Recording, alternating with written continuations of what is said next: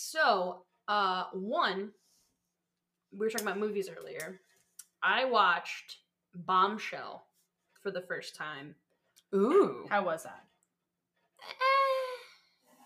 I get it, and it was a very sensitive subject, and like they portrayed it very well. Mm-hmm.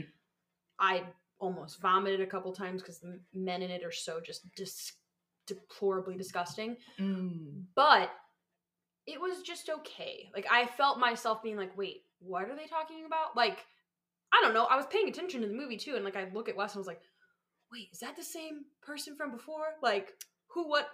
Like, there's a lot of characters, and they like put their name up on the screen, and I guess like truly I didn't follow that whole scandal, so like maybe if I had done that I would have understood it a little better. But overall, the acting was very good. Margot Robbie was great. Who's the guy?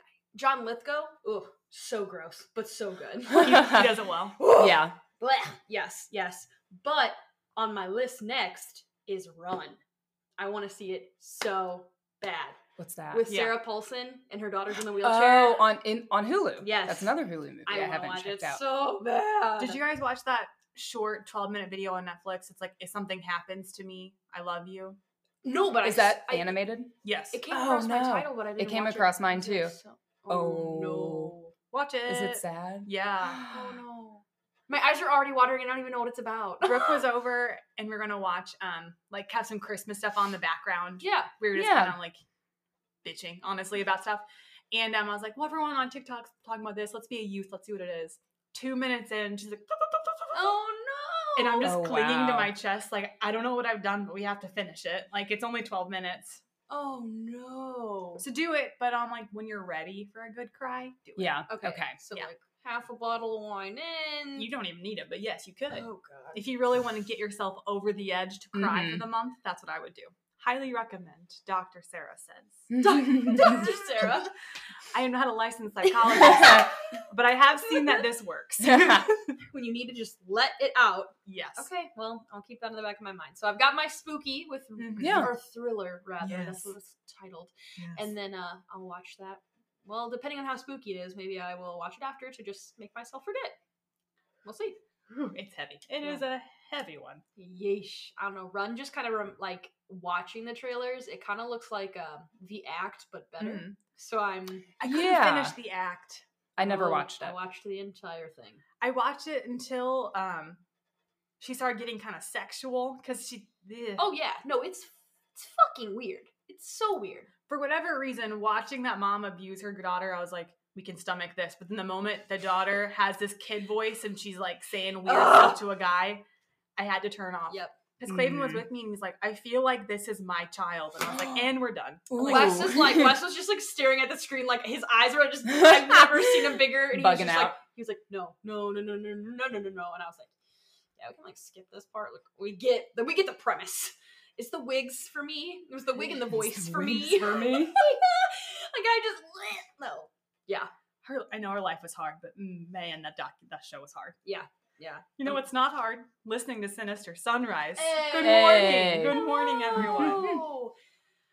And we are reporting all together. Yeah. From Aaron's basement. Woo! Yeah. Yes. We'll see how this goes. Our first time recording in person since like March. Yeah. It's been a bit. Because one time we tried and then technical glitches and we tested this one three or four times. So thrice times. So yeah. Yay! I'm so excited. I love recording with you guys. I'm pumped. There's no delay in what I'm seeing on my Skype call. Yes. Versus what I'm hearing. Well, no, sometimes you guys, your faces would freeze, but it's never a freeze where you're like smiling. It's always where you're like kind of intense. And I would be like, isn't that funny? And then no one's responding. You're like, what's happening? I'm a Gemini. I need you to tell me it's funny. So many cricket sound effects. Yes. Just, but yes, so today Aaron has the game for us. So we're very excited to be together. Yeah. Let's kick it off right.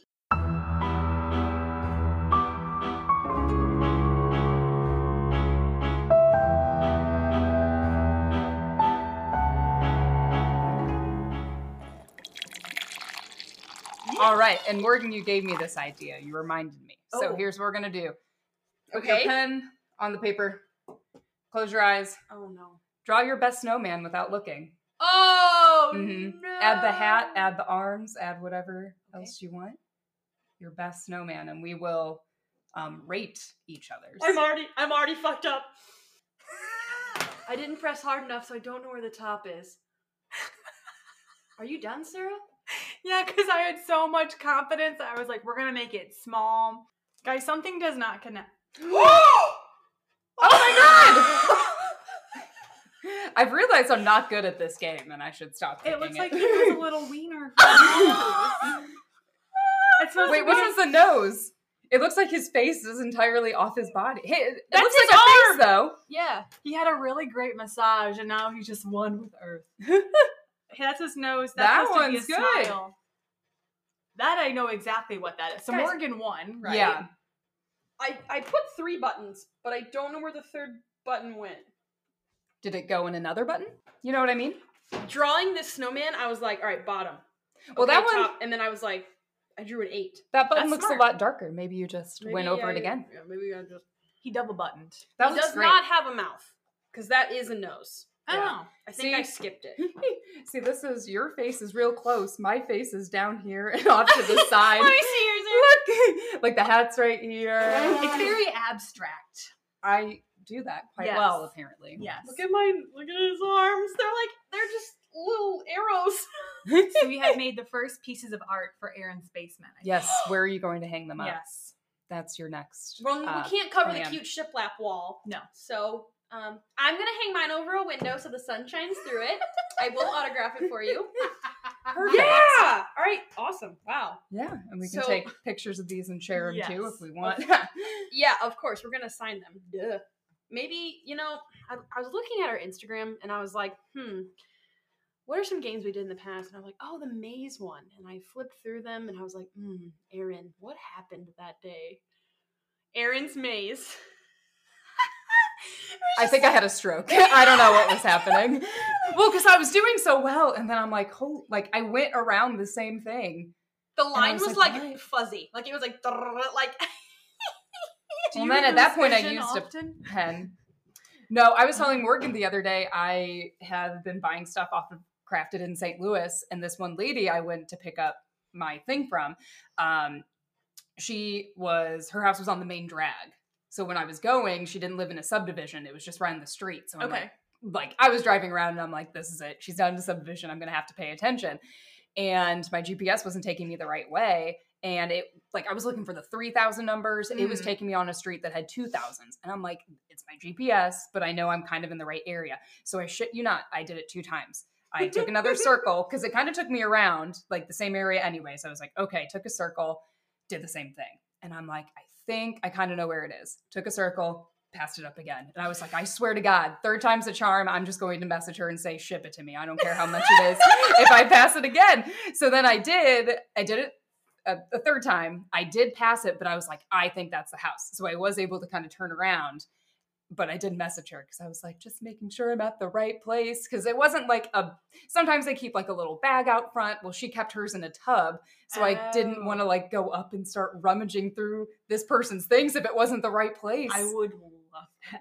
Yeah. Like What a God forbid story. someone comes out, like get off my lawn.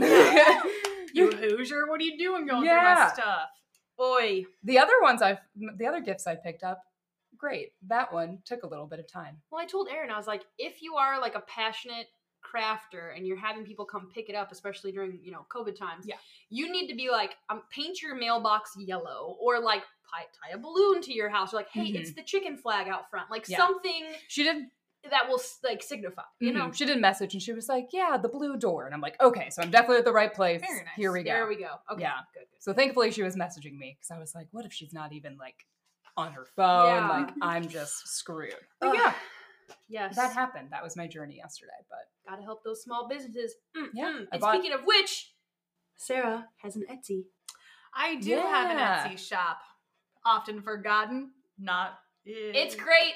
Thank Can't you. forget Yeah. it. You can't forget it. It is SNL, all capital letters, all one word, crafting with the capital C on Etsy. Like Saturday Night Live crafting. Like my parents had a sense of humor when they named me crafting. But yes, she does. She's great stuff. If you need, like, last minute holiday gifts, check it out. Yeah. Anything. Yeah. Any of your vinyl needs, give me a call. And her prices are very reasonable. Anyway. I'm a Midwest gal. We don't like to get people out of their money, all right? What's fair is fair. It's beautiful. Thank you. All right. I don't know between you two, though. Oh, I would say Sarah would go second, most definitely. Not to toot my own ween horn here, but I, mean, would say your hat is on-ish. Your hat. He's just tipping his hat. Your hat has been thrown. Yeah, my whole face has been thrown. Yeah, you got the body, but not the face, Erin. Like, look at the little cool buttons right there. I got. Oh, they're in a row. Yeah. Okay. Just at the bottom. Yeesh. Yeah, I would say Morgan, Sarah, and then myself. So. Okay. Well, fine. I will go first. Twist your arm. Yeah. So here we are, episode 45. First and foremost, thank you. You're already laughing. Just 45. I'm sorry, guys. I mess up the number of our episodes every time. Yeah, if you go back and look at post number, I don't know the post number, but it should be episode 43. It says it in the description as 43, but the image on Instagram says 42. It's still cute, so just... Yeah. Well, in the week before, I made episode 43, and it was 41. Yeah. But luckily, we caught that one. Yeah. I almost seem to put tallies on my arm like a shot night. Like, okay, Yep. 43, 44. All right. But it is 45. 45. So, first and foremost, thank you to our listener, Yasmin, for this topic idea. He has submitted before, and they're always fantastic. And this was, again, just like the Dover Demon that he gave me the topic idea. I have never heard of this one. So today I am bringing you Spring-Heeled Jack. Yeah. Is that a coffee? It did not come up when I searched it, so... No. I have weird dreams. Woo! Well, we do know that. All right. I will list a couple of my sources throughout my story here, but I'll also list them in the show notes. So, atlasobsora.com had an article titled, Meet Spring-Heeled Jack, the leaping devil that terrorized Victorian England. So definitely not a coffee. So, like, if that doesn't give you a little vibe of what's about to go down, then here we go. So, Jack first made his appearance in 1837 following bizarre, quote, harassments from a ghost, imp, or devil, and it was in the shape of a, quote, large white bull. Wikipedia states that Spring-Heeled Jack was described as having a, quote, terrifying, frightful appearance, clawed hands, and eyes that resembled red balls of fire. Yeah, scary. Many state he has a diabolical or devil-like appearance, while others say he was tall, thin, and looking like a gentleman. This, all along with several reports he could, quote, breathe out blue and white flames and wore sharp metallic claws at his fingertips. So is he a woman from 2020 that went back with the claws? Metallic. I was thinking almost like a Wolverine-esque. Yes. Like, not yeah. Like Knivies. Okay. Yeah. But the gentleman thing, so if you Google pictures of him, and of course, in our post for this week's episode, I'll have a picture of him. It does kind of look like most of the pictures, like, yeah, some of them kind of look like a little devilish face or like more monster-esque, but the majority of them are just this like man in white pants with a top hat and a cape and claws. And so varying accounts. So again, my next line. While his varying appearances may be scary, his, quote, attacks on people were worse. He got his name from leaping rooftop to rooftop, or just bebopping around town. Again, according to atlasobsora.com, quote, while mainly attacking women, I put in parentheses, boo, frowny face, the figure/monster would ring a doorbell, and when someone would answer, he would ravage their clothes with his claws. Other reports are of him just attacking people on the street. These attacks continued for the next year or two. So yes, this happened in the 1800s, so the site did say doorbell. I don't know when doorbells were invented, but regardless, he's trying to ding-dong ditch without the ditch. Yeah. Would it have been like an old-fashioned doorbell? Like, where it was an actual bell? Like you pull it. Maybe. Oh. Mm-hmm. Okay, see, this is why I say these things out loud. That may not even be real. I don't know. Something was rang and someone came to the door, and instead of him being like, hee and running away, he was like, bah, and like scratched Yeah, and just like cut you up. Not the ding dong that you want. Ding dong stitch. Yeah. Yes. Woo. Okay. Woo. All right. And in February of 1838, this is when two more of the well-known attacks took place, and of course, we're both on women. Jack, you're not my favorite person. So Jane Alsop was coaxed out of her home by someone stating they had caught Jack and needed help. She went with him, and it was, quote, Jack. He attacked her, ripping her clothes, and breathed blue flames, cutting her with his metal claws. Luckily, Jane was able to make enough scene and kind of get away a little bit, where her sister heard her and came to her rescue. And just a few days after this attack, another attack took place in a different part of London. Lucy Scales was walking with her sister, ironically both involved sisters, weird, when a, quote, shadowy man jumped out, also allegedly blowing blue flames into her face, causing her to have some kind of seizure. The testimonies of these two is what led to a more modern idea of this, quote, gentlemanly devil figure. So these two attacks were the most well-known because, one, they were kind of more public, and also, there was kind of a witness to it, almost. So they described it more as this, bad guy rather than, a monster. So while the attacks lessened, there were also, quote, copycat attacks, and those were happening, and when people basically were just jumping on the bandwagon to be a part of the legend, that's kind of what they thought. That's also why they say the first one, Jane, and then a couple days later, a whole different part of London. This is the 1800s. You're not getting anywhere too fast. So they weren't really sure. In 1904, Jack made what is considered his last confirmed appearance in Liverpool, where he was witnessed leaping up and down the street before jumping onto the rooftops and bounding away forever. Bounding away forever. Can you just jump off into the sky? Jump off into the sunset. He was the romance. Yeah. When you're spring-heeled, anything's possible. Spring-heeled Jack today lives on as a spooky legend, the Boogeyman of England, and character that influences some steampunk novels and penny dreadfuls. I did not know what a penny dreadful was, so I had to look it up. It is a cheap, popular, serial literature produced in the UK back then. So yeah, he's basically. I also read he can be it's kind of, since he's a legend, he's in plays and stuff. They just kind of don't let Spring Hill Jack get you, whatever. But yeah, so again, it was a long time ago. He made a longer appearance than the Dover Demon, but that was about maybe 24 hours. Yeah, this one was a couple years, but it does kind of sound to me maybe there was one bad guy. Maybe he was a serial killer or a serial attacker, rather, since he's scripting people up. Yeah. And then other people were like, hey, I want to do that. I don't know. He sounds pretty cool. Yeah, he's okay, it's nice. I just want to know what the blue flames could have been. Yeah. That's very specific. The knifey hands, those could be knives. Yeah. I'm shaking my hands around this is how I'd hold my knife. You can, what is it? What do they call them? The person who hits metal.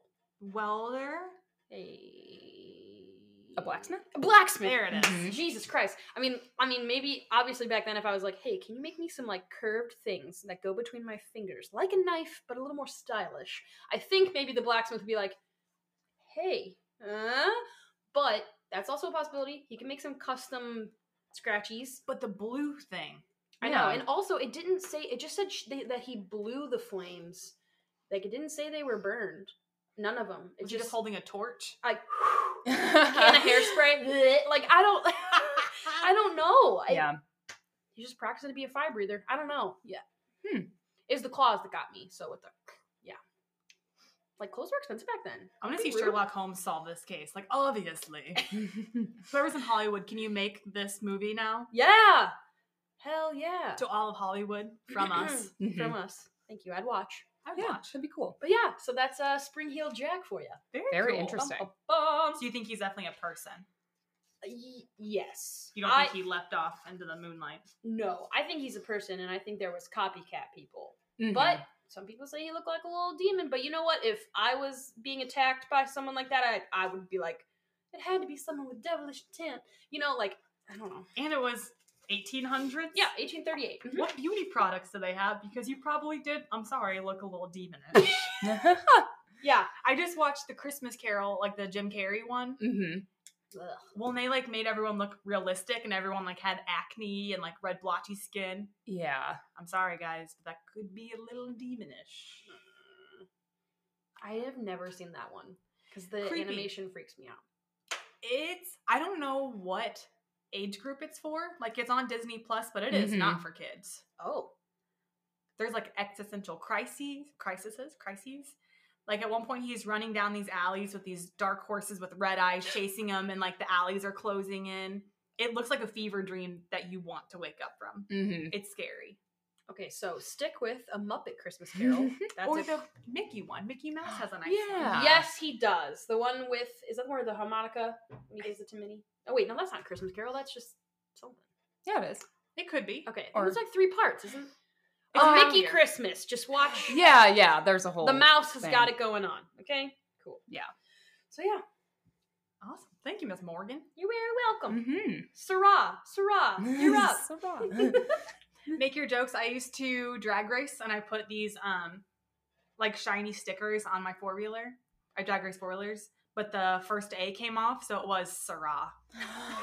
Yes. Every time I tried to be cool, something went wrong. Like when I wanted ballin' on my jacket, my grandma put bookin'. I forgot about that. I'm sorry, Do you what? have I that forgot jacket about still? that. No, I don't. Ah, no. Booking. Booking. Literally, she gave it to me in front of a crowd full of. Okay, you know what? I'm just gonna tell everyone really quick what happened.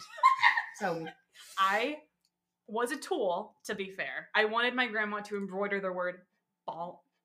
No, I'm sorry, I'm itching mine. Oh, okay. I was like, oh god. No, I'm sorry. Um, Sorry, it's just so itchy. Side. Take that out. or keep it in. And I called her. She had an embroidery machine. I was like, hey, I'm a sophomore. I just got on the varsity team to make the bench look bigger.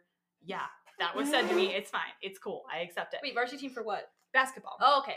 You girl correct. played multiple sports. I We're a one trick. Well, I thought you meant for like drag racing. I was like, Pacific, Missouri. It could be possible. I don't No, know. I went down to Bonne Terre, Missouri.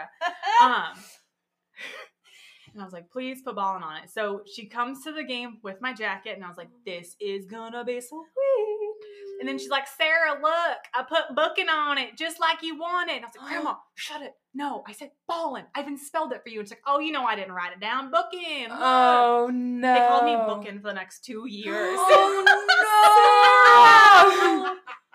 Oh, No, it's totally fine. It I adds mean- character. to be fair, you could have worn that jacket while you were drag racing because you were booking it. Oh, I was. Mhm. Missed opportunity. Yeah. I might have actually. It was just a fleece jacket. And it Oh. was under the collar. It said booking. Oh, okay. I was expecting the Letterman jacket, like no. big ass, like Oh. literal like letters. Mm-mm. Booking. No, it was just like this black fleece jacket, and she put booking in cursive that's under really the collar. cute though. I wore it with She pride tried. after that. Yeah. You gotta, if it's embarrassing, you gotta own it, or else you're never living it down. Yep. Yeah. Note to everyone underage listening, just own it. Yeah, and for the people of our age that are listening, you remember that Hannah Montana episode where she got that Christmas? Wasn't it Hannah Montana? Yeah, she got that cat sweater. Maybe. Yeah. I Wasn't think it? so. Yeah. Yeah, and like you pressed and it would like sing, and everyone made fun of her. You gotta. No, Wait. I think that happened, but also Lizzie McGuire had a unicorn sweater, and it was picture day. Mhm. Lizzie McGuire, poor Lizzie. Regardless, own it. If your grandma bought it, Yep. wear it. Mhm. It's called respect. Mhm. Mhm. Okay, sorry. Anyway, Sarah, your story. That's our life lesson. And Yeah. now for a dream. Ooh. Yay! I used bustle.com, monster.com, in the career advice article section. Monster. Interesting. The Mhm. career advice one is Mm-hmm. what stood out to And me. thriveglobal.com for a dream. Let that sink Interesting. in. Cool. I found myself on it and was confused as well, but here we go. This one comes from a listener, Wes. Whoa. What? Huh? What a unique name. There's so many Wes's in the world. I don't know who it could be. Okay, I have a dream for you. I haven't had this vivid of a dream for a while, and there's some background involved. Which, first of all, if you are going to write in a dream, thank you for any background. That does help me, because sometimes a dream could mean one of like 3 things, so it's easier for me to pick out how this may actually affect you. Cool. So first is that twice in the past week, things have happened that have prevented me from working.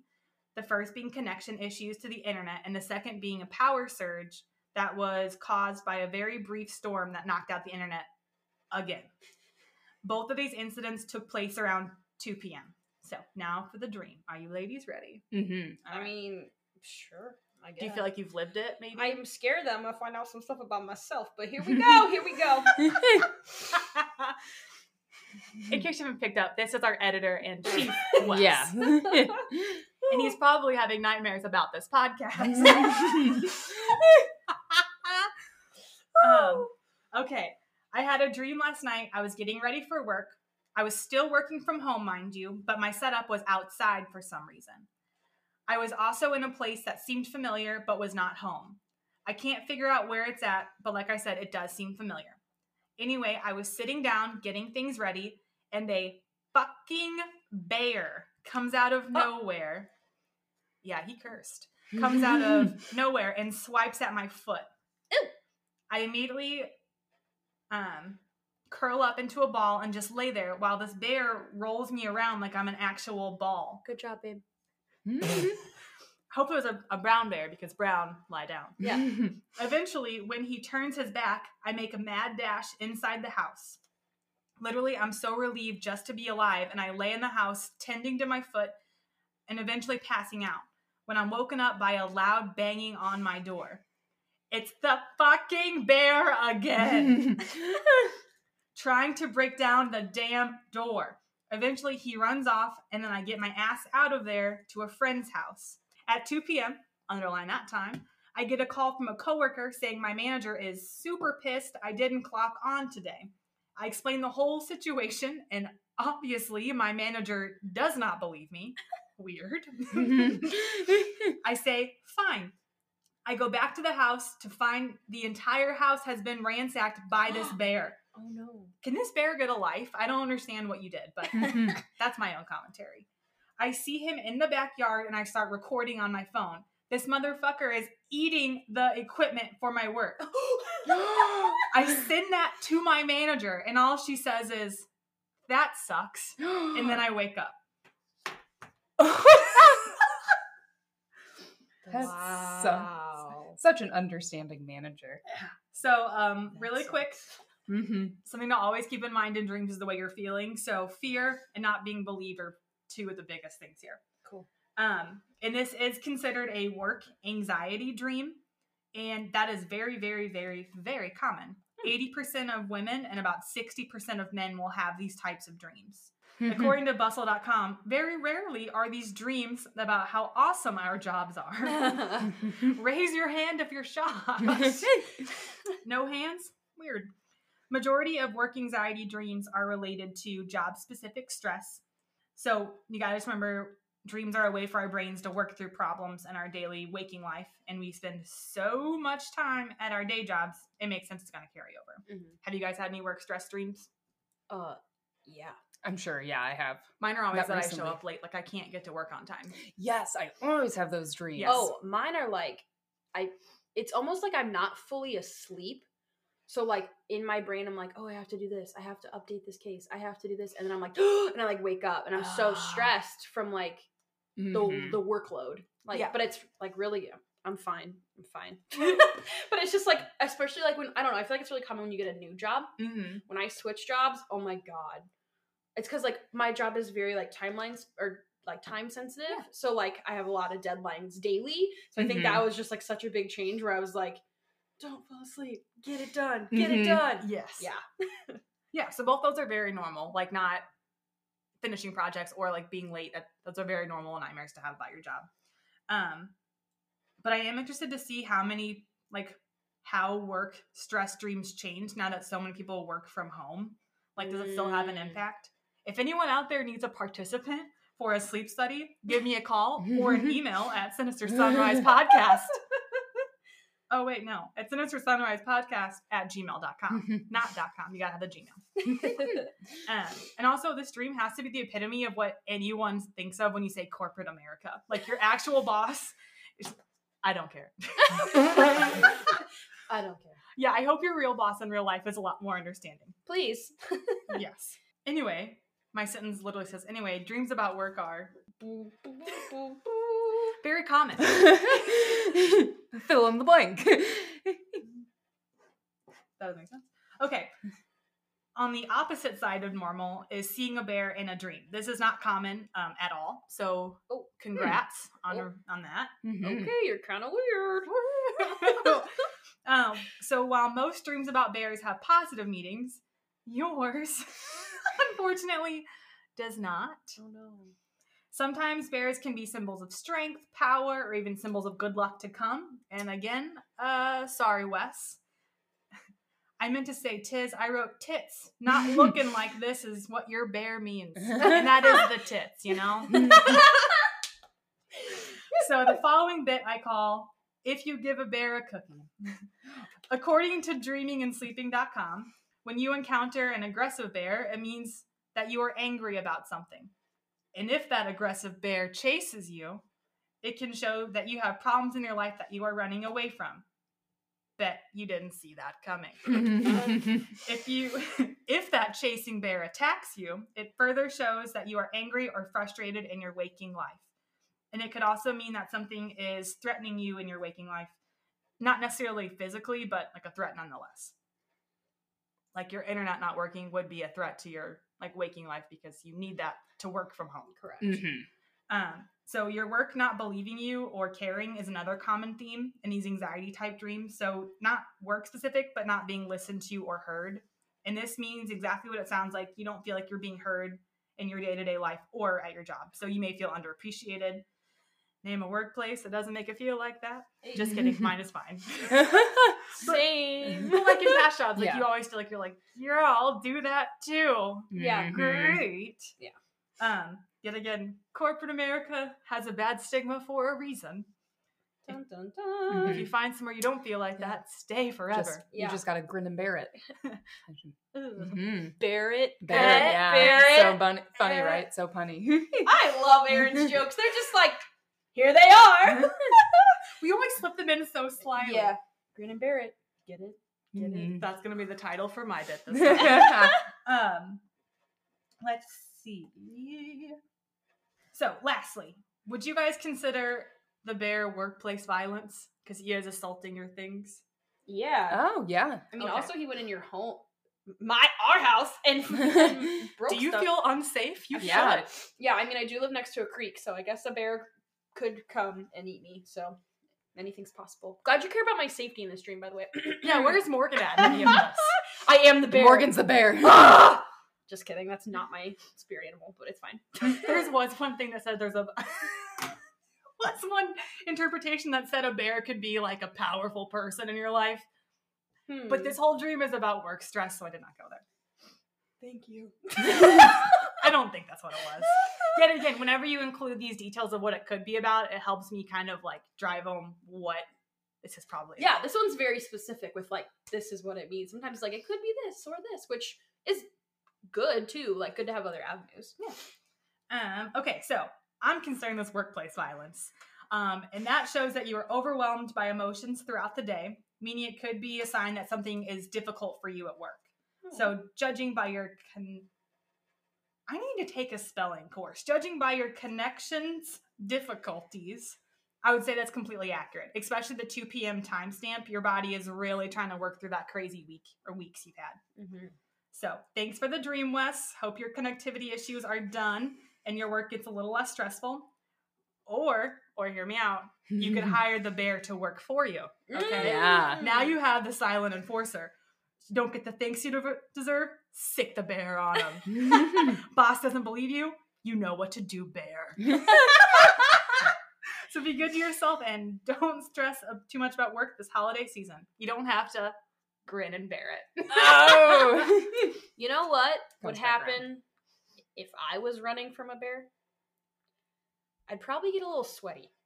Oh. Wait, old me would be sweaty. Not anymore. I can outrun a bear and not a drop anywhere. We don't endorse outrunning bears. No. But if you were to try. If you don't want the sweat while running from a bear, all you have to do is go to zerosweat.com. What? Ooh. That's it.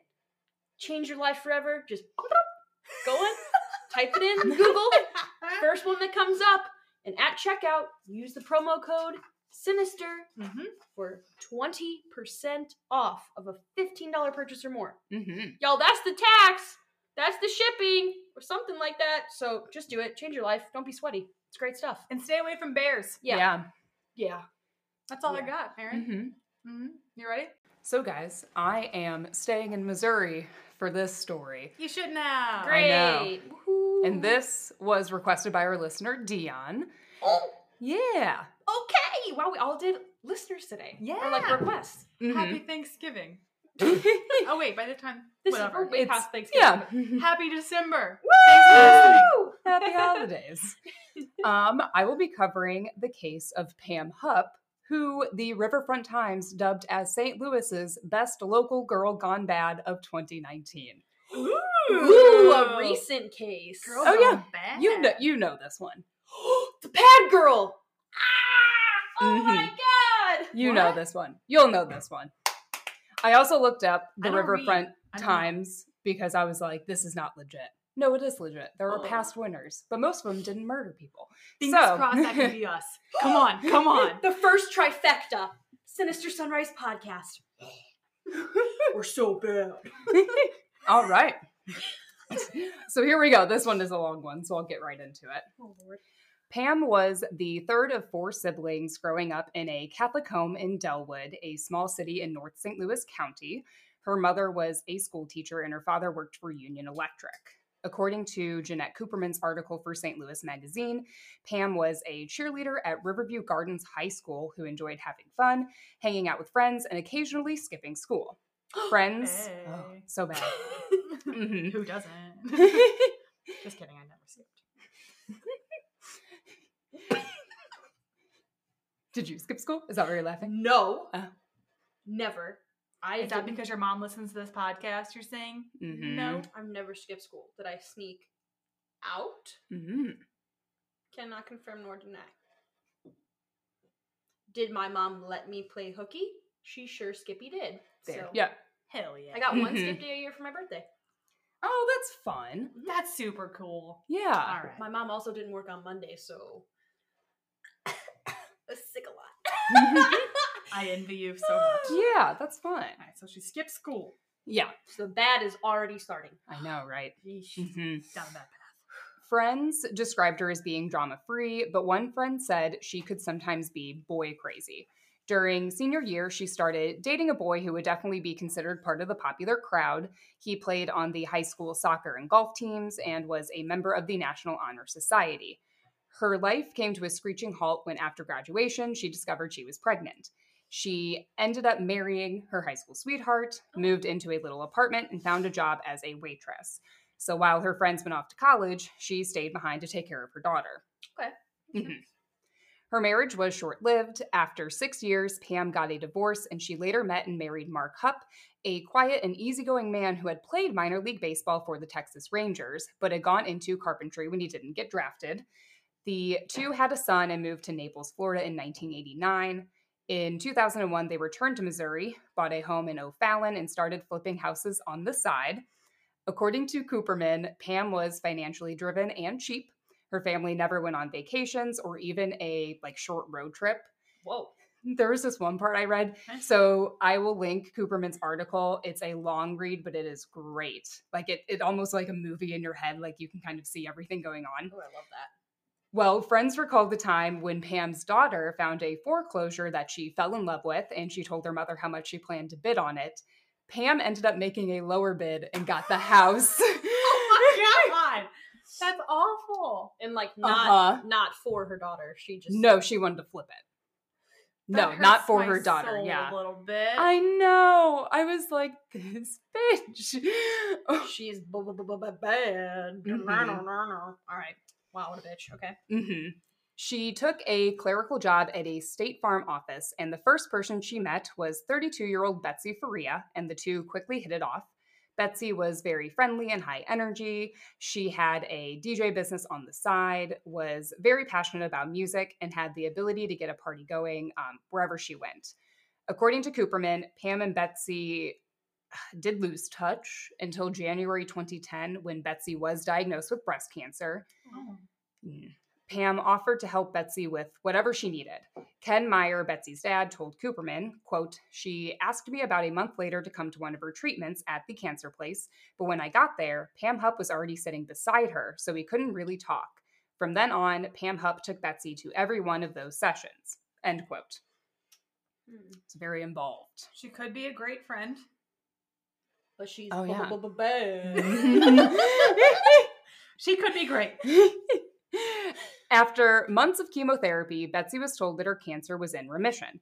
Woo! To celebrate, her and her husband, Russell Faria, who also went by Russ, booked a celebration of life cruise for November 2011, and they invited their close family and friends to join them. No, Pam was not invited. Damn, that's kind of rude. She's not a close friend? I guess not. No, she was not invited, is what the article said. To be fair, maybe they just knew she was cheap and wouldn't want to spend money on trips. That is true. Oh. Yeah. Okay. That could be it. Maybe she's just looking out. Maybe Betsy's being a good friend. Mm-hmm. Okay. She doesn't want to entice you. Yeah. Okay. Yeah. Don't know if she was invited at all, but she got did not go. She's got houses to flip. Too busy. Mm-hmm. In October 2011, just 1 month before the cruise, Betsy discovered that the cancer was not gone. It had spread to other parts of her body, and her doctor determined that she only had about 3 to 5 years to live. Ooh. That's a turn. Yeah. Whoa. Mm-hmm. A little damper on the cruise. Mm-hmm. Oh, that hurts. She decided she still wanted to go on the cruise, and Russ booked a swimming with dolphins excursion, which was something she dreamed of doing for a long time. Fast forward to December 27th, 2011. Troy, Missouri dispatchers received a call around 9:40 p.m. from Russ Faria, who had just discovered his wife's body on the living room floor. He was very panicked, sobbing, and told dispatchers that his wife had killed herself. According to attorney Nathan Swanson, first responders arrived on the scene and were led to the living room where they could immediately tell that Betsy was dead. Oh, no. Her body was cold to the touch and stiff. Her wrists were slit and a knife was sticking out of her neck. Oh, when did this happen? Before the cruise? No, after the cruise. So the cruise was November. This was December 27th. So right after Christmas. Officers drove Russ to the Lincoln County Sheriff's headquarters, while detectives at the scene made a major case squad call-out, which is when police officers from all departments in the area are asked to assist with a case. Russ was questioned about his wife's movements earlier that day. He stated that Betsy had a chemotherapy appointment sometime that afternoon and that she had spent the night at her mother's house, who lived in Lake St. Louis and close to where the appointment was located, the night before. After the appointment, she returned to her mom's house and texted Russ, telling him that Pam insisted on driving her back home that night. She mentioned to Russ that her white blood cell count was low and that she didn't get much sleep. Russ worked from home that day and told detectives he left his house at 5 p.m. to make the drive to his friend's place, who was hosting a game night. He didn't drive straight there, though. He made a stop at a gas station in Troy, and he also made a stop about halfway to his buddy's house to buy cigarettes and tea for himself and dog food he'd promised Betsy he would buy. Russ made it to his friend's house around 6 p.m., where the group planned on playing Talisman or Roll Master, which are role-playing games. Mm-hmm. But they ended up watching movies instead, since one of their friends wasn't able to make it. He stayed there until 9 that evening, stopping at an Arby's drive-thru and eating his order on the way home. Yeah, you did. Yeah, you can't wait. You can't wait till home to eat Arby's. You gotta eat it in the bag. That part I can fully get behind, no matter what else happens in this story. In case you guys can't tell, Sarah's favorite place is Arby's. I haven't had it in a long time because I'm getting older and so is my stomach, but a roast beef after a night of drinking. Yes. Our first Valentine's Day, Clave took me to an Arby's with a candle and said, "Get whatever you want." And I said, "I will marry you." Yeah, I was like, and you were like, "I'm ready for the ring." Mm-hmm. And look how far you've come. Oh, so many sandwiches I've eaten. So romantic. I love it. Continue, Arby's, man. Yes. Well, when Russ arrived home, he took off his coat and walked into the living room where he discovered Betsy's lifeless body. Russ was questioned for hours, and the detective changed the topic from what Betsy had been doing that day to whether she was capable of committing suicide. In the interview footage, Russ responded, quote, "I don't know. I mean, I'd like to think not, but she's talked about it before," end quote. He revealed that Betsy had struggled with depression for a long time, and she had tried to hurt herself in the past. In the Snapped episode, Lincoln County prosecuting attorney Mike Wood does comment on how Betsy's history with depression and her split wrists that Russ likely took notice of when he discovered her body could have led him to believe that his wife died by suicide. However, detectives were positive that they were dealing with a homicide. Oh. Was it the knife in the neck that gave that away? Other things Okay. that will come up. When I think of suicide, I don't think of anyone just gung-ho. I'm imagining like a saw butcher knife, which maybe that's not in the Snapped episode I watched, they definitely said it didn't really match up to what they've Those seen two before in injuries suicide. alone. Yeah. Yeah. And like normally you don't. It's like one action usually. Mm-hmm. Russ told the detective that if Betsy didn't die by suicide, he had no idea what happened to her. Back at the Faria home, investigators are piecing together their version of what they believed happened. EMT and fire department officials noted that rigor mortis had set in and blood from the scene had dried up, so Betsy had likely been dead for a few hours. Crime scene techs searched the home and discovered blood on a light switch in the master bedroom and a bloody pair of Russ's slippers that were lying in the master bedroom closet. No evidence pointed to this being a break-in gone wrong. After the evidence was gathered and sent off for testing, the results came back inconclusive. There were also no fingerprints found on the murder weapon. Sorry, you wiped the weapon you wanted to look like a suicide? Is that what we're getting at?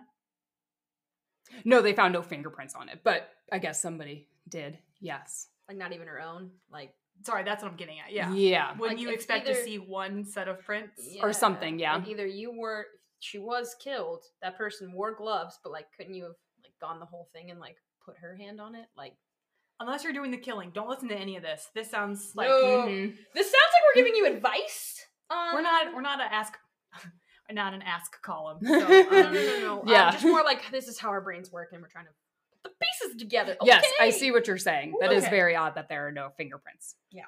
On the I'm knife. glad you're with me. Yes. Yeah. No, I see what you're saying now. Yeah. The following day, an autopsy determined that Betsy had been stabbed 55 times. What? Mm-hmm. And many of those wounds were inflicted after Betsy was already dead. Whoa. Yeah. So what they said is with like the clothes she was wearing, it kind of concealed how many times she had been stabbed. Plus there's It wasn't probably a very lot of blood. Yes. Whoa.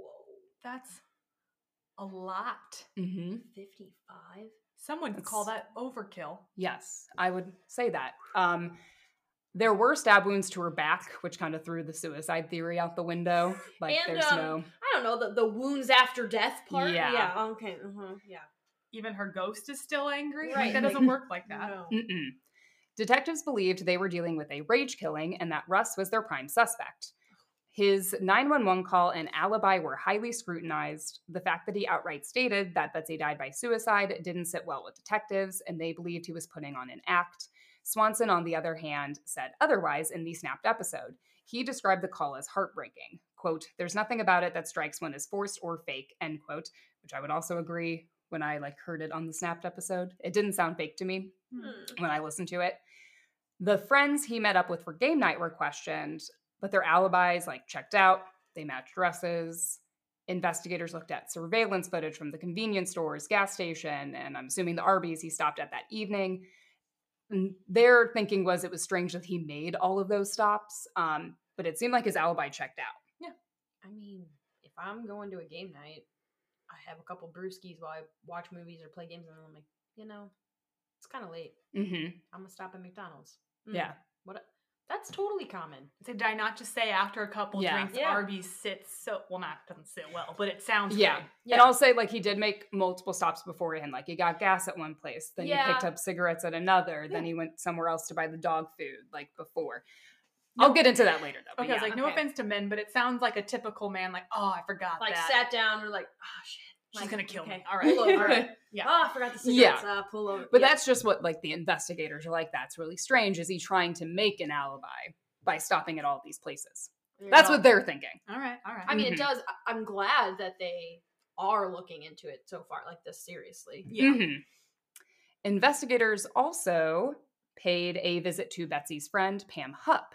She told detectives that nothing seemed out of the ordinary when she dropped Betsy off around 7 p.m. the other night.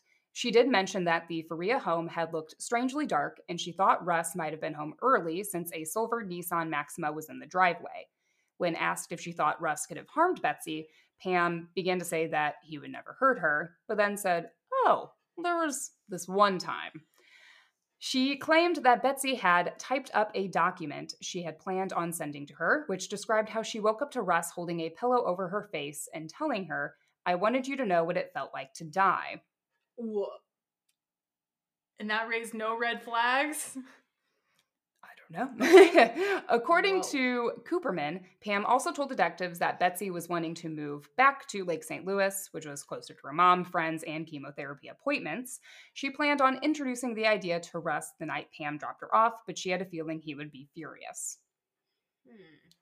In the Snapped episode, Betsy's friend Rita was interviewed, and she said she initially thought Russ had something to do with her friend's death.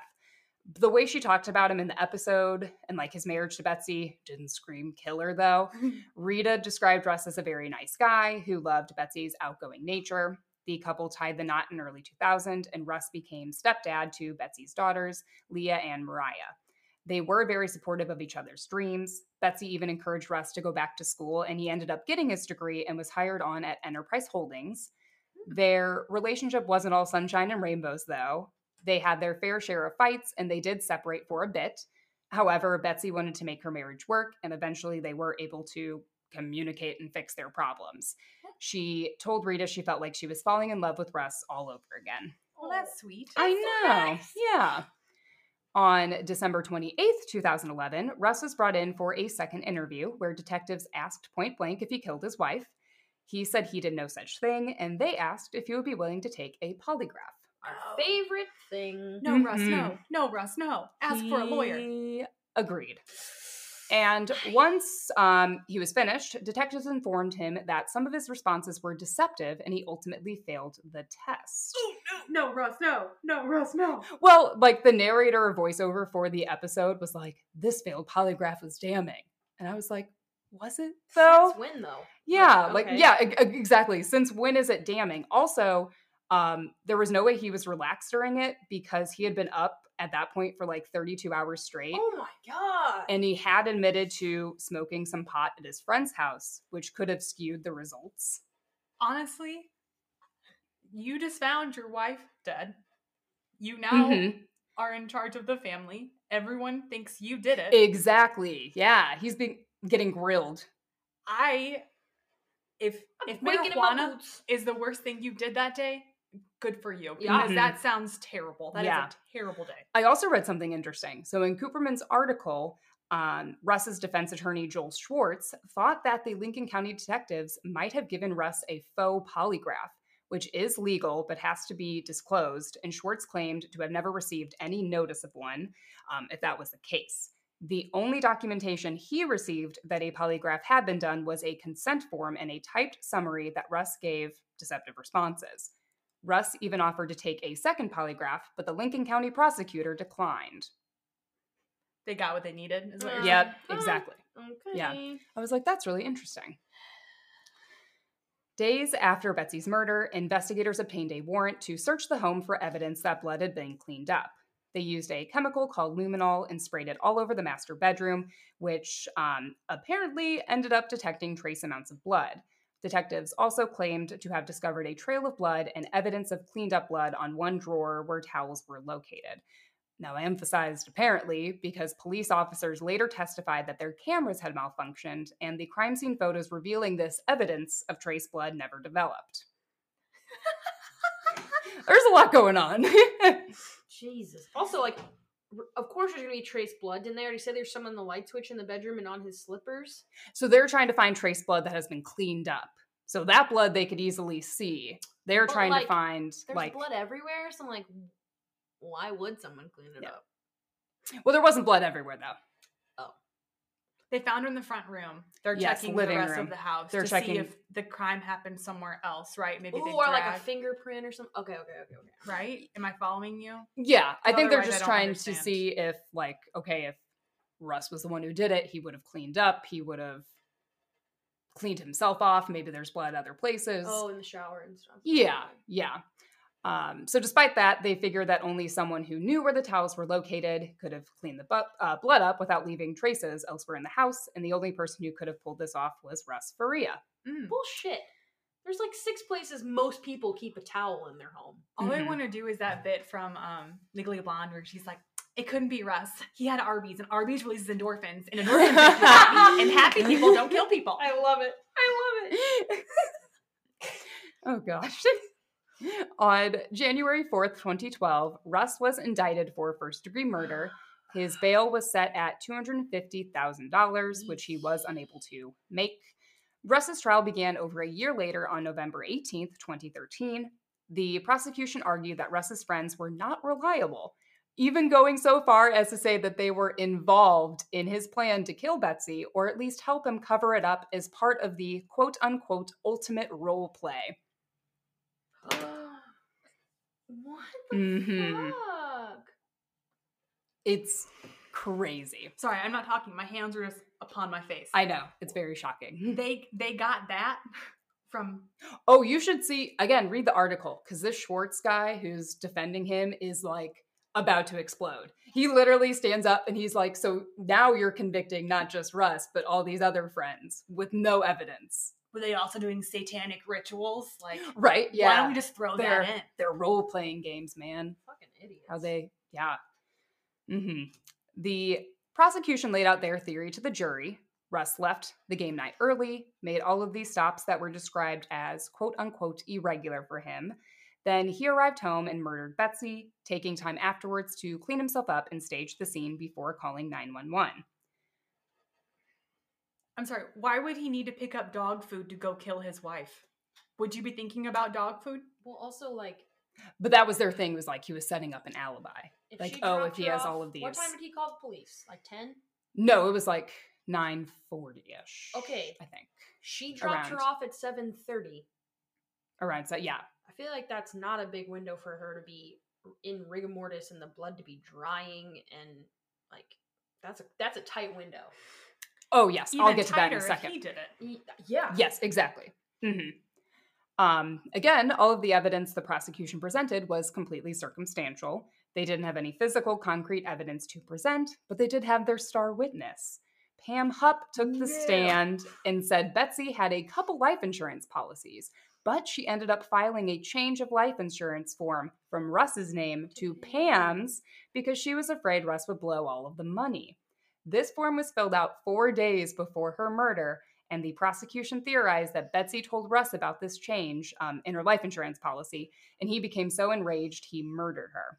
See, that is fucked up, because if he really is evil, he'd be like, oh, baby, I would never do that. Put him back in my name. And then fucking kill her. Yeah, why would he kill her now that he doesn't get anything out of it? Yeah.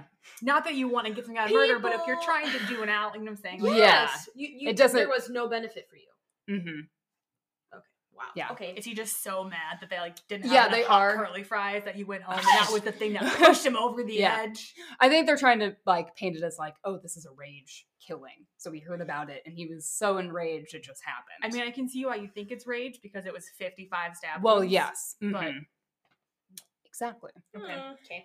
Pam also brought up the incident where Betsy woke up to Russ holding a pillow over her face, which had never been confirmed, but it definitely didn't paint Russ in a great light. What if she was just snoring and he's like, I just need you to shut your mouth. 3 days later, the case was turned over to the jury. After 4 hours of deliberation, they found Russ guilty for the murder of Betsy Faria, and he was sentenced to life in prison without parole. Damn. This kind of stuff terrifies me.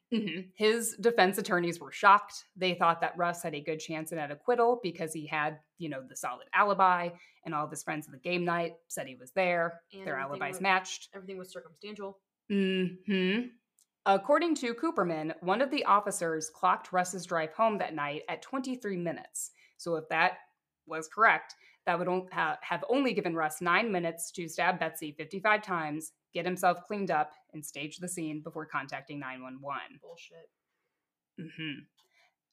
I've never met a man that efficient. You should let me go on the stand. I mean, am I right, ladies? Like, yes.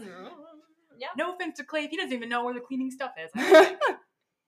Wes is a very, love him. Yeah. Love you, but very slow. Like, deliberate with movements. Mm-hmm. Which you need. That's why everyone works well together. I'm just saying, 9 minutes is not enough time. Nope. No, not at all. No. Not that I've tried. Mm-hmm. At the trial, Swanson tried to get the judge and jury to look at Pam as a potential suspect, but anytime he questioned her statements or brought up a possible motive, the judge shut him down. Oh. And during the trial, he said, quote, "I don't know if I should strip naked, tear my hair out, or just ram my head into the bench to get your attention." End quote. Again, he was done. Whoa. He was so done with it. The verdict didn't sit well with Betsy's daughters either. Leah and Mariah, who had been convinced that Russ was the killer and had actually kind of testified against him at the trial, told Betsy's friend Rita, quote, "I feel like they put the wrong person in prison." End quote. But I mean, I could kind of see it because like the media and everything is painting him as the bad guy. Well, and they're also grieving their mom. Yeah. Like, you want to place blame. They're telling you this is the person to blame. Mm-hmm. You've seen them it's fight. better than not knowing. Yeah. So I can kind of get it. At Russ's trial, Pam said that $100,000 had been put into a trust fund for Betsy's daughters, and they just had to ask for it whenever they wanted it. When Leah and Mariah reached out to Pam months later, she never turned the money over to them. Turns out she had set up a revocable trust, and once the trial was over and Russ had been found guilty, she had canceled it. Isn't that convenient? Isn't it? Mm-hmm. Leah and Mariah filed a lawsuit for the money, and a civil trial was held. Pam told the judge that Betsy wanted her to have the money, and that she could use the money however she wanted. And this was pretty shady since she said, like, the complete opposite at Russ's trial. But she did claim the prosecution told her to put the money into a trust fund for Betsy's daughters. So basically saying it wasn't her idea, this was the prosecution's idea. So she just only half lied? Oh, yeah. Okay. Yeah. Okay. That's not legal. Mm-hmm. Detective Sergeant Ryan McCarrick interviewed Pam about Betsy's life insurance policy in June 2012, where Pam revealed that Betsy was allegedly afraid of Leah and Mariah spending all of the money. So kind of same thing excuse she gave about Russ. Russ was going to blow all the money. My kids are going to blow all of the money. Well, thank God Pam is there. I know. To just take care of it and spend it the way she wants. Oh, yeah. Mm-hmm. Well, and she said she planned on holding on to the life insurance money until Betsy's daughters met certain criteria. So they couldn't act wildly. They couldn't spend the money on like parties or cars. Again, not blowing it. And she also claimed to be doing this in honor of Betsy. What a good friend. You're not their mom. Mm-hmm. So F off. Yeah. It's also not your money. Yep. Mm-hmm. She had this extremely confident attitude during the civil trial, which didn't fade because there wasn't much to argue, unfortunately. Pam's name was the only one on the life insurance policy.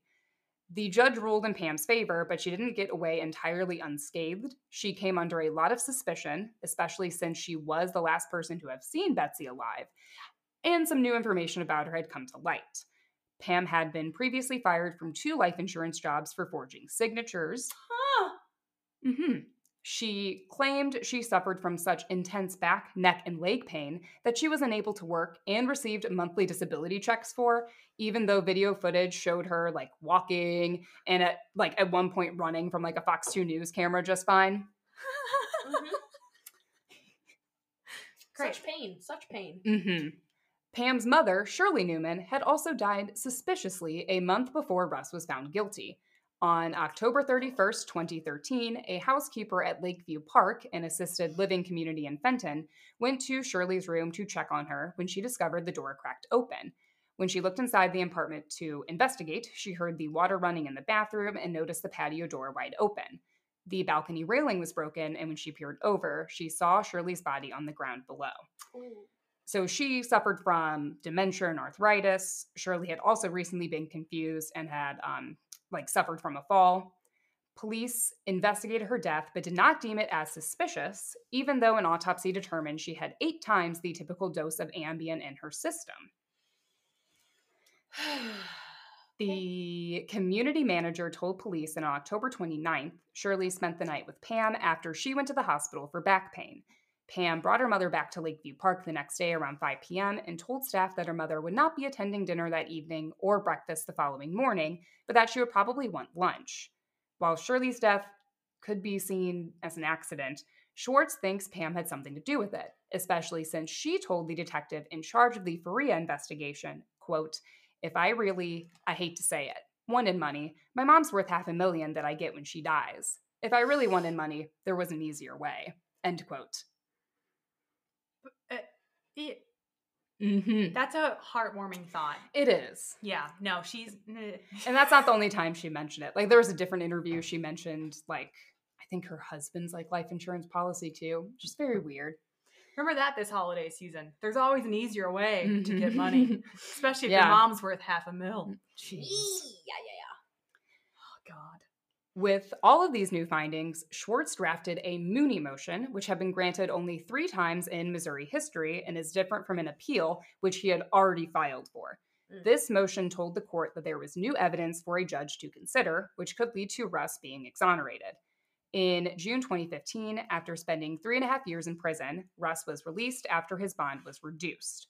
The retrial began in November of that same year, where the presiding judge would decide Russ's fate. So no jury this time. Good. And this time, the prosecution didn't allow Pam to take the stand, probably realizing she wasn't a reliable witness like they originally thought. Is anyone a reliable witness in this case? No. And she's, she just keeps on saying all sorts of stuff. Like in a new videotaped interview, Pam had told detectives that she and Betsy had been lovers, and Betsy had planned on telling Russ that she wanted to leave him. Cute. I love it that she gets more and more drama. Yes, like, it's not even it like is. the fact that claim is just out there. It's just that it's like, wait, one more thing. It's so salacious. Yep. Like, oh, and did I tell you? Hold my Yeah. drink. We're lovers. Her story continuously changed, which she adamantly blamed on her numerous head injuries and Ambien she's had to take. Ambien? Yeah, I know, right? She Dun, also took it. Dun. She now tried claiming that she had not only seen Russ's car at home on the night of Betsy's murder, but that she had spotted Russ and another man inside the car that night. So she's all over the place. During the retrial, the defense attacked the state's evidence they had gathered from the Faria home. They questioned the blood found on Russ's slippers, which appeared to have been dipped in Betsy's blood and placed in the master bedroom. So there was blood on the top and the bottom of the slippers, but no bloody footprints were ever discovered in the house. Ooh. Eerie. Yeah. Crime scene investigator Amy Buettner testified that she'd found no sign of a cleanup at the scene. The document Pam had alluded to when she was first interviewed by detectives was found, and it read, "I know we talked about this yesterday, but I feel I really need you to believe me. I really do feel that Russ is going to do something to me. ... He continued to tell me how much money he would make after I die. ...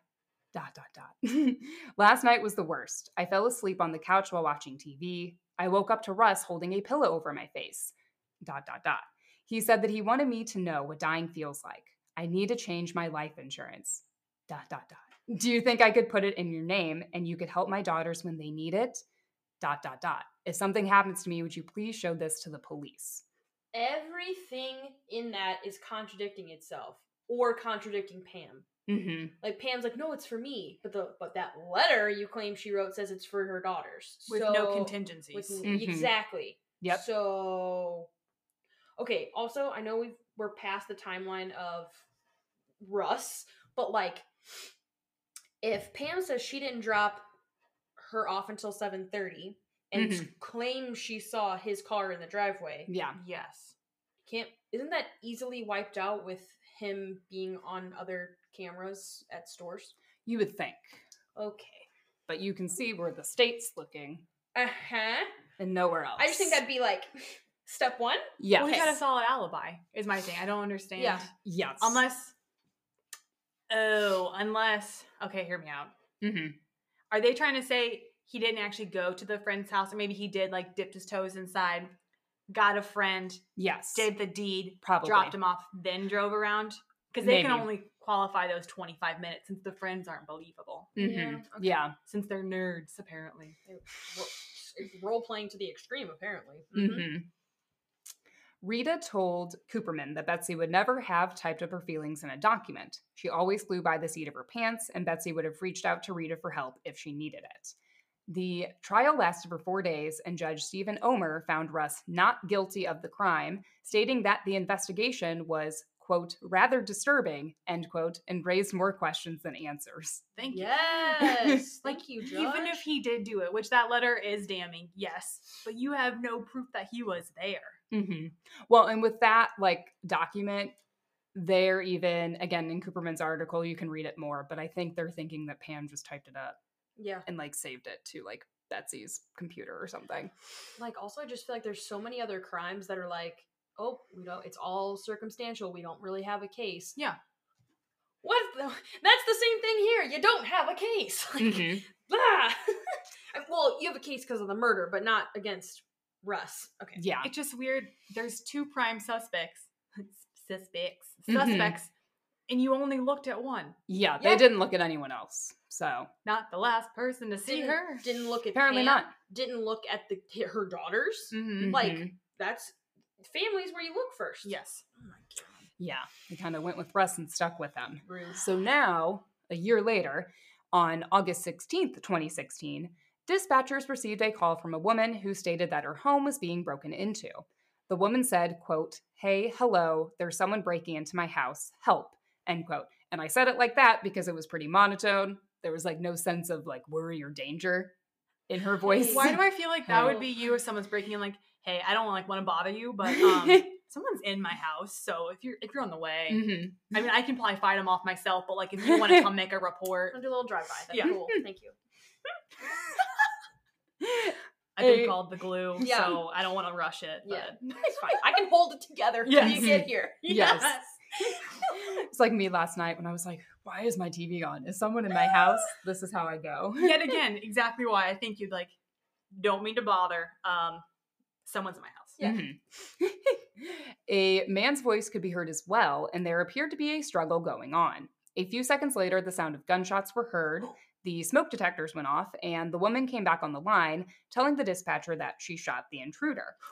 When Whoa! I'm sorry. We're gonna breeze. Whoa! I shot him. I shot him dead. When asked who broke into her home, the woman responded, "I don't know," and begged for them to hurry.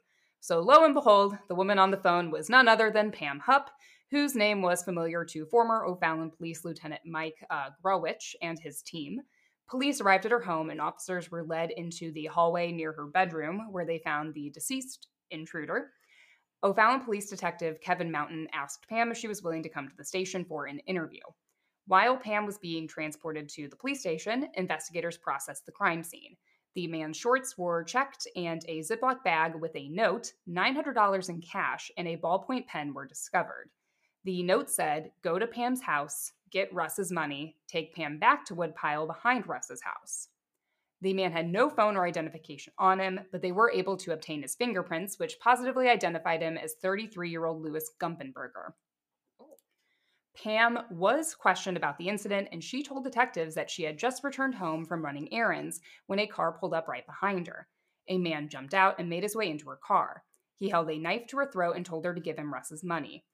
Pam said the man looked over his shoulder multiple times, and she was able to use one of those opportunities to knock the knife out of his hand and escape into her home.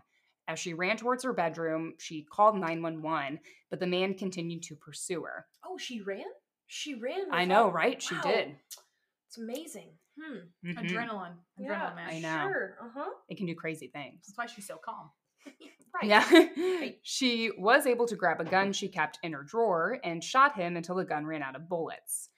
She believed the man was sent by Russ Faria to collect Betsy's life insurance money. Pam stayed for a bit, but ended up leaving the police station after her husband brought her a lawyer. Is her husband not concerned for his life? Right. It seems like it. I'm not saying she did it, but everyone around her is ending up dead. Right.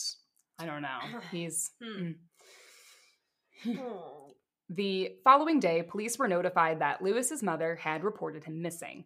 They arrived at Margaret Birch's home to, tell her the bad news and to also question her about whether she thought her son, committed the crime.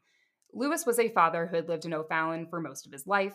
His mother said Lewis was loving and caring, and his former girlfriend, Shannon Zoll, described him as funny and someone who always tried to make other people laugh. The two had an on-again, off-again relationship, but even when they ended things, they stayed friends and raised their son and daughter as co-parents.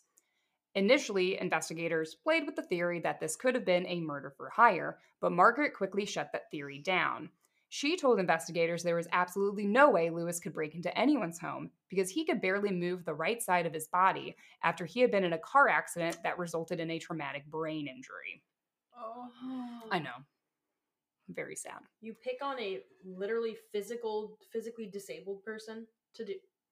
To be fair, Betsy was struggling with cancer. Yeah. And her mom had dementia. How lucky of Pam to be surrounded by these poor, unfortunate souls. Poor, unfortunate souls. Thank you. You're welcome. O'Fallon detectives received a call from a St. Charles County police officer who had interviewed a local woman named Carol Alford about an incident that took place the previous week that could be related to their case. Carol arrived at the O'Fallon Police Department for an extended interview and told officers she had been sitting on her porch sometime the other week when she noticed a black SUV slow down, pull up her driveway, and rolled the window down. A blonde lady with short hair waved and introduced herself as a producer for Dateline NBC. She offered Carol the opportunity to earn $1,000 by recording a 911 call reenactment for the show. And in the video, Carol was like, yeah, should I have gotten into the car? Probably not. But she did. She got into the SUV and the woman started driving, seemingly to the location where they were going to film the reenactment. However, Carol began to think that the whole situation was off, so she started coming up with, all sorts of reasons for the woman to turn around and drive her back home. She at first was like, oh, shoot, I forgot these shoes I was going to wear. And the woman responded, oh, you won't need those shoes, and continued driving. Then Carol was like, yeah, you're right, but I left my door unlocked and I really need to get back. The woman ended up driving Carol back to her home and waited for her outside. What the woman didn't know was that Carol had security cameras set up around the outside of her house. Yeah. After a few minutes, Carol came back outside and told the woman that she no longer wanted to participate in this Dateline reenactment. It was at that point that the driver noticed the cameras and she jerked her head back into the SUV. She also told the woman that she had a knife and was about to call the police. The SUV quickly drove away and Carol walked back into her home unharmed. That's frightening. Yeah. Whoa. Okay. Carol handed over the security footage, which had caught the car's license plate and the woman's face. The plate came back to a company that was owned by Pam Hupp and her husband. Surprise, surprise. According to Snapped, evidence suggested Pam was driving around St. Charles looking for someone who would be willing to get into her car. 6 days later, she shot and killed Louis Gumpenberger. In less than 45 minutes before she made that 911 call, her cell phone had pinged around Lewis's mother's St. Charles neighborhood. Very sad. She was setting the whole thing up? Wow. So literally a random person. Yes. Wow. On the morning of August 23rd, 2016, Pam was arrested at her home. She was placed in an interview room and she told detectives that she wanted to speak to her attorney. While the detectives were out of the room, she grabbed one of the detectives' pens that was sitting on the table and hid it inside her clothing. When they returned, she asked if she could use the bathroom. So an officer escorted her, waited outside the door until she was finished. Pam took the pen and stabbed herself multiple times in the neck and wrists. The escorting officer walked into the bathroom and found Pam covered in blood. Paramedics were able to stabilize her and get her to a nearby hospital, though. Sucks. So this definitely wasn't the actions of an innocent person. No. Mike Wood believed Russ's acquittal led Pam to kill Lewis as a very sloppy way of covering her tracks and to throw suspicion on Russ Faria. The St. Charles County DA attempted to seek the death penalty, but in June 2019, Pam agreed to an Alford plea deal. And this is a special type of plea in which a person does not admit they committed a crime, but they acknowledge that the state has enough evidence to convict them. This is the stupidest thing. This is also in the West Memphis 3 case. This is the dumbest thing ever. Yes, I don't understand that. that needs to go. Mm-hmm. According to Snapped, Pam was cocky and combative during her trial, and she gave smug answers to the judge. On August 12, 2019, Pam Hupp was sentenced to life without parole for the murder of Louis Gumpenberger. She is currently serving her sentence at Chillicothe Correctional Center. Now, a couple other things I found out when I was researching this. Pam's brother, Michael Newman, believed his mother's death is accidental, and he had filed a wrongful death suit against the assisted living community and the manufacturer of, the railing.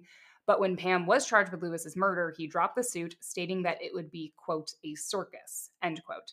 The manner of Shirley's death was changed from accidental to undetermined, but her case hasn't been reopened. In more recent news, Margaret Birch filed a wrongful death lawsuit against Pam for the death of her son and was awarded $3 million in July of this year. Wow. Russ filed a civil suit against the Lincoln County prosecutor and the 3 detectives who investigated his wife's death in 2016, alleging that they, quote, fabricated evidence, ignored exonerating evidence, and failed to investigate the other obvious suspect, end quote. In March of this year, an insurance company agreed to pay Russ $2 million for the settlement. According to Chris Hayes reporting for Fox 2, in September 2020, Pam handwrote a 10-page motion to vacate her conviction, claiming she was pressured by her attorneys and the jail to take a plea. Shut the fuck up. Sorry. No. I honestly don't know how long those motions take, but I don't see that going anywhere. And a month later, Mark Hupp filed for divorce. Yeah. Yeah. No, yeah. Huh. Makes sense. Good one on you, bud. Yeah. Lincoln County Prosecutor Mike Wood has officially reopened Betsy Faria's case. Pam continues to claim that she had nothing to do with her murder, but if and when more findings are released, I will keep you guys updated. And that is the crazy story of Pam Hupp. Boo, Pam. Boo. I'm sorry, you're saying Pan or Pam? Pan? Pam.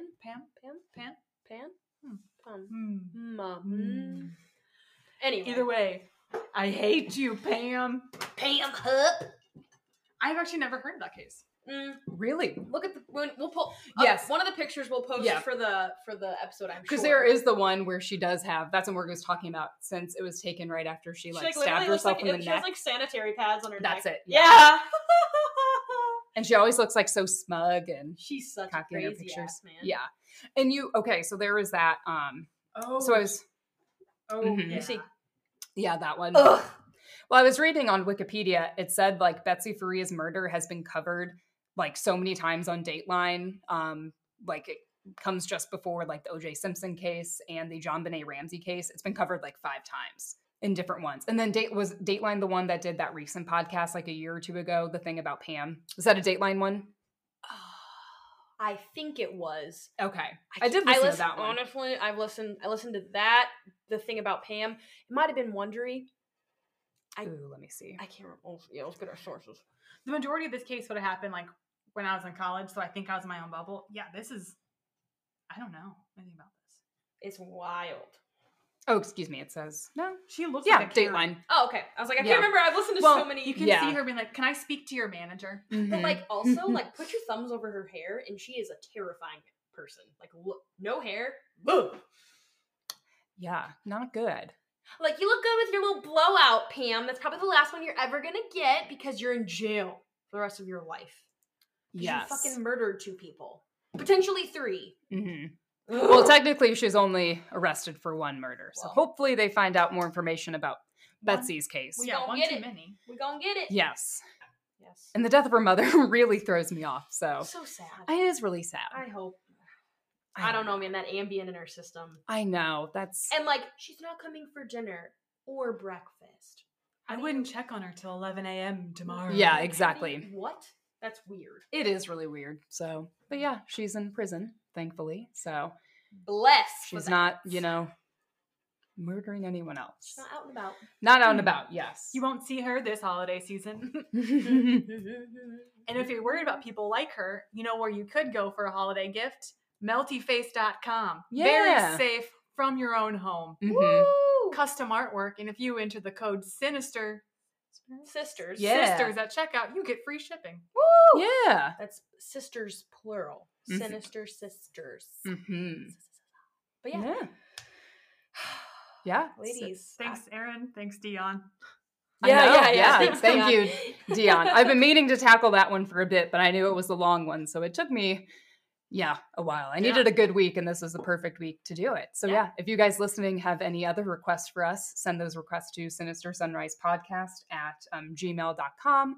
While you're at it, check us out on, Instagram, Facebook, TikTok, our name, Sinister Sunrise. I think TikTok is sinister_sunrise_podcast, if I'm correct. Correct mundo. We have cool little facts on there of our stories we tell.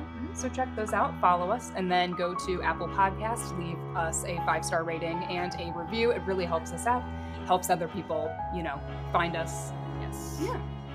Besides that, guys, Cool. Mm-hmm. See ya. Thank you. Bye.